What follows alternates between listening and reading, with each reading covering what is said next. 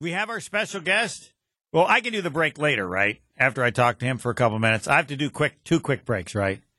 Yeah, because we got one break still. And then all right, no problem. Joining us now is Marquette head coach Shaka Smart. Coach, good evening. Good evening. How are you, Homer? I'm awesome because I get to talk to you. You're one of the most fascinating people. I want to do a segment where, there's no discussion of basketball, but I can't because you're the 5th-ranked team in the country. So, you ready to go? I'm ready. All right. I believe you've read at least 3 books and have talked to people to how you deal with high expectations. You've been incredibly successful, but I don't believe you've ever been 5th-ranked in the country before a season started. Knowing you've studied that to the max times 3 getting ready for this season. Am I close to correct? I've tried my best. You know what I've learned, Homer, is that there's no one-size-fits-all approach for any team, even if they're ranked in the same place as someone else, because the personnel on your team and their lived experiences, they're all different.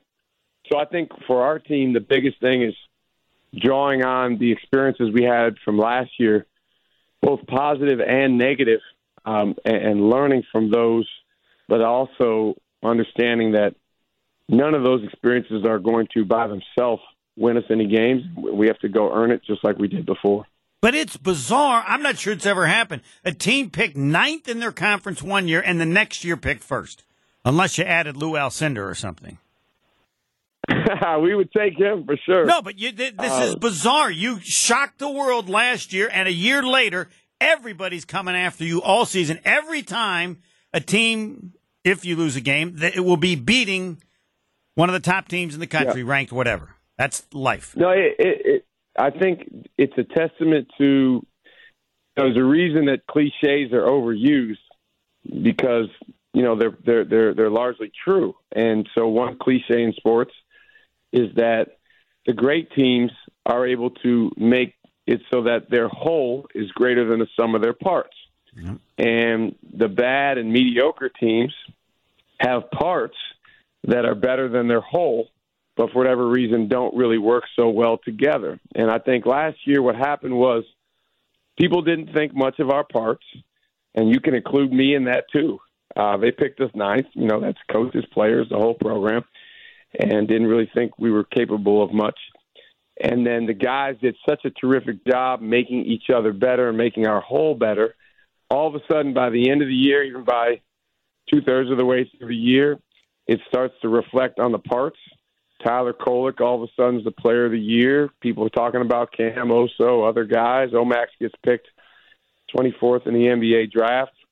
But again, with a new season upon us, our job is to continue to, find ways to make our whole better. And that's regardless of, any circumstances that might come our way. Talking with Shaka Smart. All right, you can use the Billie Jean King line. They were using it all over during the U.S. Open. Pressure is a privilege. And that's certainly what you're going to have from the first time this team steps on the floor, like never before. Yeah, I think it's a overgeneralized word, pressure. It means different things to different people.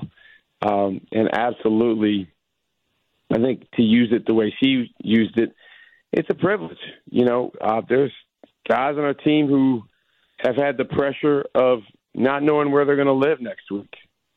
That's a little bit different pressure than, you're expected to win a basketball game.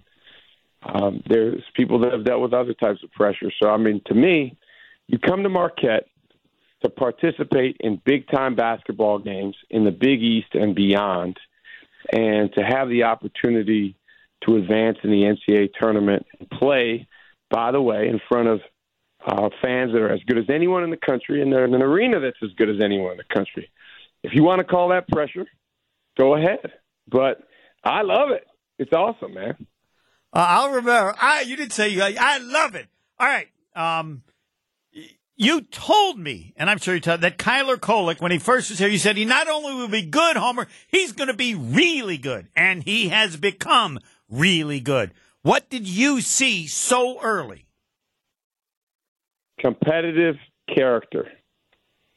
Those 2 words, competitive character. He, first of all, will outwork anyone.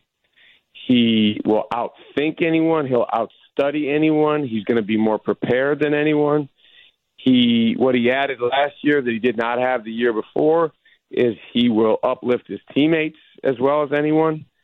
And he's just one of those guys you want on your team.